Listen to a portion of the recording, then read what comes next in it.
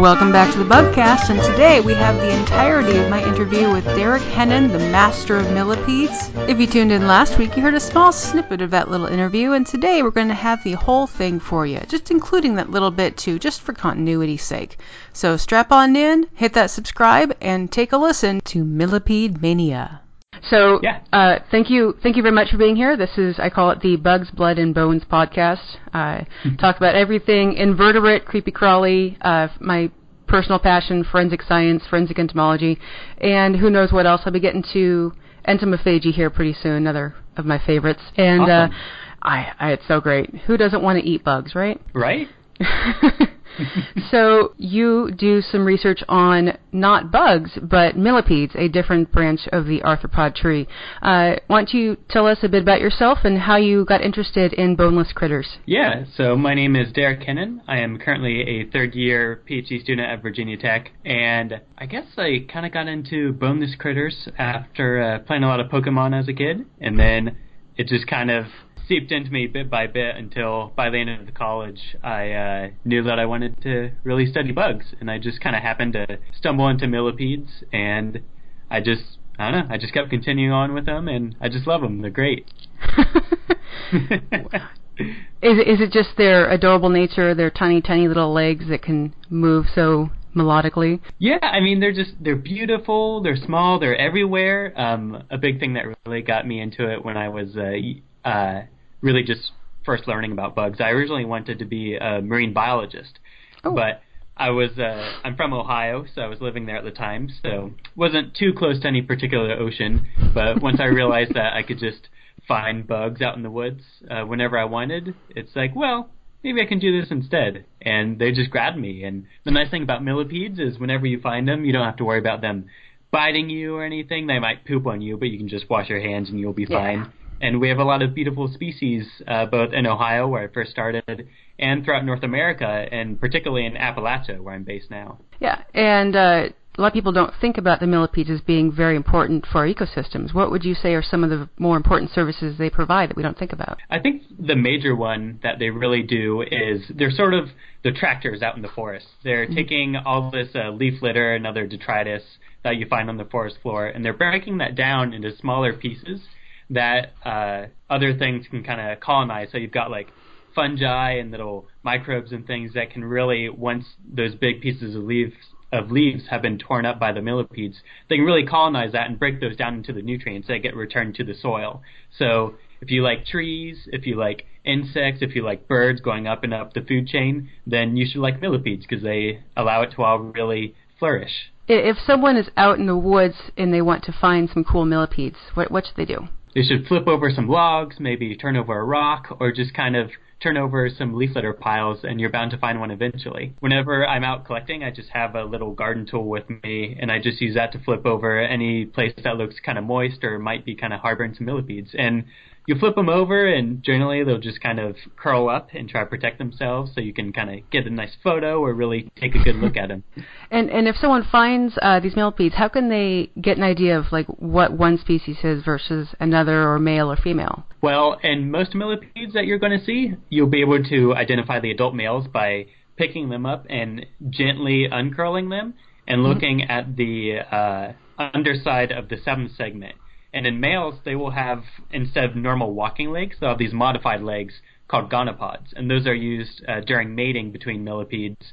And that's what most of the taxonomy for millipedes is based on, the actual morphology of those modified legs. And so if you flip over a millipede and it has a bunch of all just normal legs, you've got yourself a female. But if you see something kind of weird going on, then you know you've got a male. The wonderful thing about arthropods, at least to me wonderful, I mean we're biased, is these things are so tiny, and that to really get a good idea of male, female, or even some just one species from another, you have to look really close. Like you're saying, that seventh segment, you have to look at the sex organs of those little critters. It's very similar with spiders. Some spider species, you have to, the recluses especially, you have to get them under a scope and get over that aversion to the creepy crawly. Did you ever have that? Did you ever have that fear of the little guys, spiders, or other guys? Sort of. I wasn't like super fearful of them or anything, but I also didn't want to go out and like touch them and pick them up. I remember when I was younger, I found a stag beetle on my back porch one time, and I thought, oh wow, this is cool. So I took some photos of it, but I didn't really want to touch it because it was a male, and so it had these big mandibles, and I didn't want to get pinched or anything. So I wasn't like averse or super scared of them, but it's like I'm not exactly sure what that thing's going to do, so I would just kind of leave it there. But you kind of hit it on the head with, you're really rewarded when you kind of stop and take a look very closely with these things, and you get to see all the just intricate and beautiful structures that they have, and just how interesting these little creatures really are. And there's sort of a similar concept in botany that I've heard researchers will call it tree blindness, where people will just kind of walk around and they'll pass by all these trees and other species and never really stop to take a look. And so anytime you really are out in nature and have a chance to observe something a little more closely than you normally would, then it's probably going to be worth your time. So maybe just go out for a walk, take 5 minutes to just stop and look at the places you wouldn't normally think to look at, and you might be surprised by what you see. Yeah, just on your general walk that you always do, if you stop and ask yourself, well, what's this tree that I always see, or what kind of bush is this, then you're going to learn a lot. Yeah. So this paper that you were co-author on, Ephemeria polychroma, a new species of millipede from Cumberland Mountains. So this particular group, this genus Apheloria, am I saying it right? Apheloria. Apheloria. Oh, that sounds so much prettier. Yeah, it's beautiful. It is Apheloria. Woo. Okay, so these guys were previously found, but not thoroughly characterized or identified as a set species, or possibly more than one species. How did you guys? Did you just go out and stop and find them and do what we were just saying, and then go from there to get a thorough characterization of these species, or what did you guys do? Yeah, so as you mentioned, this species has been known to be new for a little while now, and my advisor collected a lot of specimens during his PhD work. He was working in the Appalachians on a related group of millipedes, and so he kept finding this particular species, and it came in a whole lot of colors, all these just beautiful yellows and blacks and kind of differential spotting and kind of markings on it. And it was in this genus Apheloria that is pretty wide-ranging across eastern North America, but no one had really sat down to categorize just how it was different and officially describe it. And so it's kind of been a back burner project for a while, and we recently kind of got it all together and took a look at over 100 different specimens, kind of mapped out where it is able to be found, its range, and we kind of sat down and looked at those gonopods, those modified legs that are used to kind of delimit species. But we also combined that with some genetics of the group, so we were able to see how it's genetically different from other species, and so that's a pretty big line of evidence that we use to delineate a new species. And so we took the molecular data that we had, and then we took the morphological data that we had. We compared what those legs look like compared to others in the genus, and we were able to say, okay, this is a new species, it has this range, and this is how you can identify it and differentiate it from other species. And so it's taken a while, but it's nice that it's out, and it's out there. You can just find it. Yeah. And what's the next step for you with that? Well, with that, I guess it's kind of looking to see where else it might occur, maybe a little bit outside the range that we know it from. But what my work actually focuses on is a genus in that same family, but a different species. And so I'm working on a genus called Nanaria. We sometimes refer to it as the twisted claw millipede because the males have these really interesting twisted claws at the front end of their body. We don't know what they use them for, but we think they might hold on to females a little bit better with them. And it has a center of diversity in the Appalachian Mountains. And so right now I'm looking at the particular group that I'm working with has around 13 new species to describe. Oh, wow. And so I'm trying to finish up some field work with that and collect all the known species and the new species concepts that we have, to try to extract genetic data from that and kind of do the same thing to where we can compare it with all the other members of the genus. And so still a lot of field work and really going around Appalachia and seeing where these things are and describe them so that we can really conserve them and make sure they're not forgotten out there. So if you could estimate, how many do you think are out there that have yet to be described? Oh, that's a good question. there are about 12,000 described species of millipedes worldwide, and estimates for how many total species there are range from 20,000 to 80,000. Wow. And I would guess that our final number, once we've got all the millipede species described, is going to fall somewhere closer to 30 or 40,000. Oh my goodness. Yeah. And so we still got a ways to go. That's why we have grad students and undergrads, right? So we can get out there and find those critters. That's right. So in the paper that you were working on, and possibly with this new research, you guys were talking about Müllerian mimicry rings. Could you describe that a bit? And is that going to, you think, apply to this next stage that you're on, looking at these other undescribed species? Yeah, possibly. And so Müllerian mimicry is when you have a certain color pattern or some other signal that communicates to a predator that something is distasteful or poisonous, or that they should in some way leave it alone. And so these millipedes use Müllerian mimicry in that they are typically kind of darker colored. They have a black base color, but they have these very bright colors on the sides of their body and on the top that kind of signal a warning. And so with this particular group of millipedes, Apheloria, they're typically yellow, and so they have a beautiful black and yellow pattern, kind of like a yellow jacket or some other wasp like that. So Müllerian mimicry, which sets it apart from another type of mimicry, Batesian mimicry, you have in this Müllerian mimicry complex different species that share a similar collar pattern in this case. And so you have all these millipedes that are distasteful and poisonous sharing a dark collar with yellow spots or red spots or orange spots. And that communicates to any maybe rodent predators or maybe birds that if you eat these, you're going to have a bad time. And so they're able to back this up by having a defense that's chemically based. And so these millipedes, when they're disturbed, they can release a combination of hydrogen benzaldehyde, which gives it a cherry smell, but also, benzaldehyde and hydrogen cyanide. And so they're very poisonous. If a bird were to eat the whole thing, it would probably die. Oh, wow. But usually they don't get that far. They'll kind of pick them up and start to eat them, but then they'll find out, oh, this tastes really bad, and they'll throw up. And then they'll have learned from that interaction, hey, I should leave any millipedes that look like this alone in the future. And so that's what they're relying on to get that signal across. And these are the ones you're working on now. Do they have a similar color pattern or potentially? See, that's interesting. The ones that I'm working with, these twisted claw millipedes, they have that dark base color, but their spots are either sort of pink or white or red, but they're a lot more cryptic in their habits, and so they're not really walking around much. They're kind of down in the dirt, and they don't seem to have as much of that hydrogen cyanide defense as these other big-bodied cherry millipedes. And so they still have a little bit of it, but we think they're probably just relying more on not being active whenever predators are around, or just kind of keeping themselves down in the leaf litter and trying to avoid predators. But to the point to where, if something picked it up and tried to eat them, then they'd be able to defend themselves because they do have that poison. I had received a request from a listener. I'm doing a special little Valentine's episode where I'm going to put together some fun information about the crazy mating habits of our friendly little arthropod critters. And someone suggested millipedes. I wasn't aware that they have any fun, nifty things that they do. Am I incorrect? Do they have any special mating habits?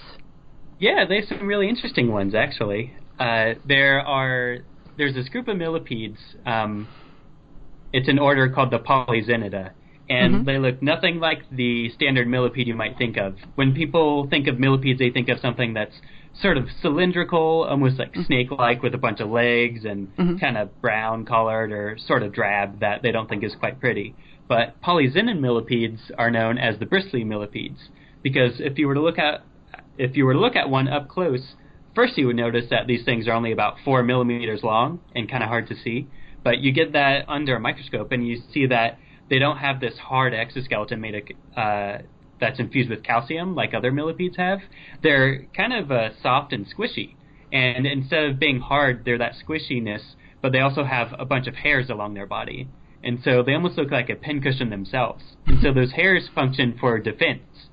They have an interesting tuft at the end of their body that they can use to sort of defend themselves against ants. So if an ant were to come up and kind of antinate it and kind of try to figure out, oh, is this a nice snack?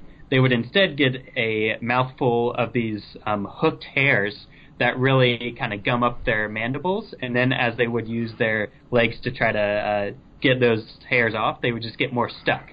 So by the end of it, you just have an ant that's sort of in the fetal position while this millipede just wanders away. And what these millipedes do for mating is something you don't see with other millipedes, but they will actually make this interesting little silken nest where they will deposit, the males do this, and the male will deposit a packet of sperm on this silken nest, and then it will create these other silken guidelines so that whenever a female bristly millipede is walking along the forest floor, it's going to find those guidelines, and then it'll know somehow, we don't know how exactly, but it'll find that and know which way to go to get to that sperm packet, and then just take that up and use that to fertilize its eggs. But if instead of a female bristly millipede, a different male bristly millipede comes onto that, he's going to say, oh, hey, there's this other male millipede trying to mate with the females in the area. So he will follow those guidelines down, gobble up that sperm packet, and leave his own, so that the other millipede did the hard work for him. He just has to leave a packet of sperm there. Oh, my goodness. The little buggers. Yeah, it's so interesting. And, I mean, just the scale of this it just blows my mind, because these things are so small. Sometimes you'll find them under the bark of pine trees. If you pick up a pine cone and kind of shake it out, you might find a couple of them. And they're just so tiny, you can barely even see them. They're just going around doing all this, and just unbeknownst to us. Yeah. And well, so, yeah, no. But that's the bristly millipedes for you. But then there are also the giant pill millipedes, which kind of look like a giant isopod. And there you find them in places like Madagascar or India, Vietnam, kind of all around that area.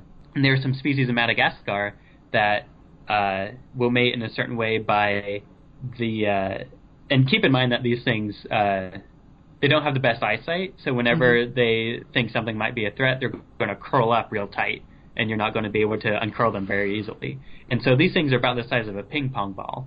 And so they'll kind of be walking through the forest, and they'll bump into each other and immediately just curl up because they don't know what just happened. So the female will stay curled up, and the male will uncurl and use his antennae to smell her and be like, oh, hey, this is a female. Maybe we can mate. And so he's going to go and try to get her to unroll, but any kind of stimulus that he gives to her will just kind of be interpreted as a predator. So instead, he has to go up and actually scrape on her body and almost sing and stridulate to her to get her to open up. And if she's receptive, then she'll uncurl and they'll mate that way. Oh, wow. Yeah. And so these are two different exceptions with millipedes, but in general, when millipedes mate, they're going to be face to face, and the female will be a little bit lower on the male's body, because keep in mind that the genitalia of the male are in the seventh segment. Those are those modified legs that we talked about earlier. And so his penis is actually on the second segment of his body, kind of closer to his neck, if you will. And so before he mates, he has to sort of bend over so that his gonopods come in contact with his penis, and then the sperm is sort of taken up on those gonopods, and then he can uncurl, mate with the female, and he will use those charged gonopods that now have the sperm and insert them into this sort of purse-like organ called a cyphopod of the female, and that's how they'll mate. And so they'll kind of hang on to each other with their legs. But in some species, the males have various modifications on their legs to be able to hold on to the female a little bit better. In a family known as the Parajulidae, this is a native family throughout all of North America, and even into Japan. And the males have these very enlarged front legs. If you look at these guys under a microscope, you'll just see, okay, you got normal leg along most of the body, but right under its head, it just has these massively expanded legs that are about 20 times as large as his other legs. And so they're really noticeable. They almost look like tusks. And he'll use those to just hold the female there until the mating is done, and then he'll let her go. And so that's sort of generally how millipedes mate. It's not the most romantic, but when you look at the giant pill millipedes or the bristly millipede, it's a little bit better. Well, they're saving on chocolates and horrible shiny old diamond rocks. So they have a Yeah, better it seems deal like going. I had an idea for a question to ask every interviewer or interviewee as I go about this, and I mentioned this before, and I'm curious, because I know how I got to where I'm at, but we all have our own different path to where we are, and we all love science, otherwise we would not be doing what we do, because it's not glorious and gorgeous, well-funded and well-lit like it is on TV. So on your path to where you are now, what has stuck with you the most? What piece of knowledge or idea or passionate concept has just really resonated and continues to stay with you as you go?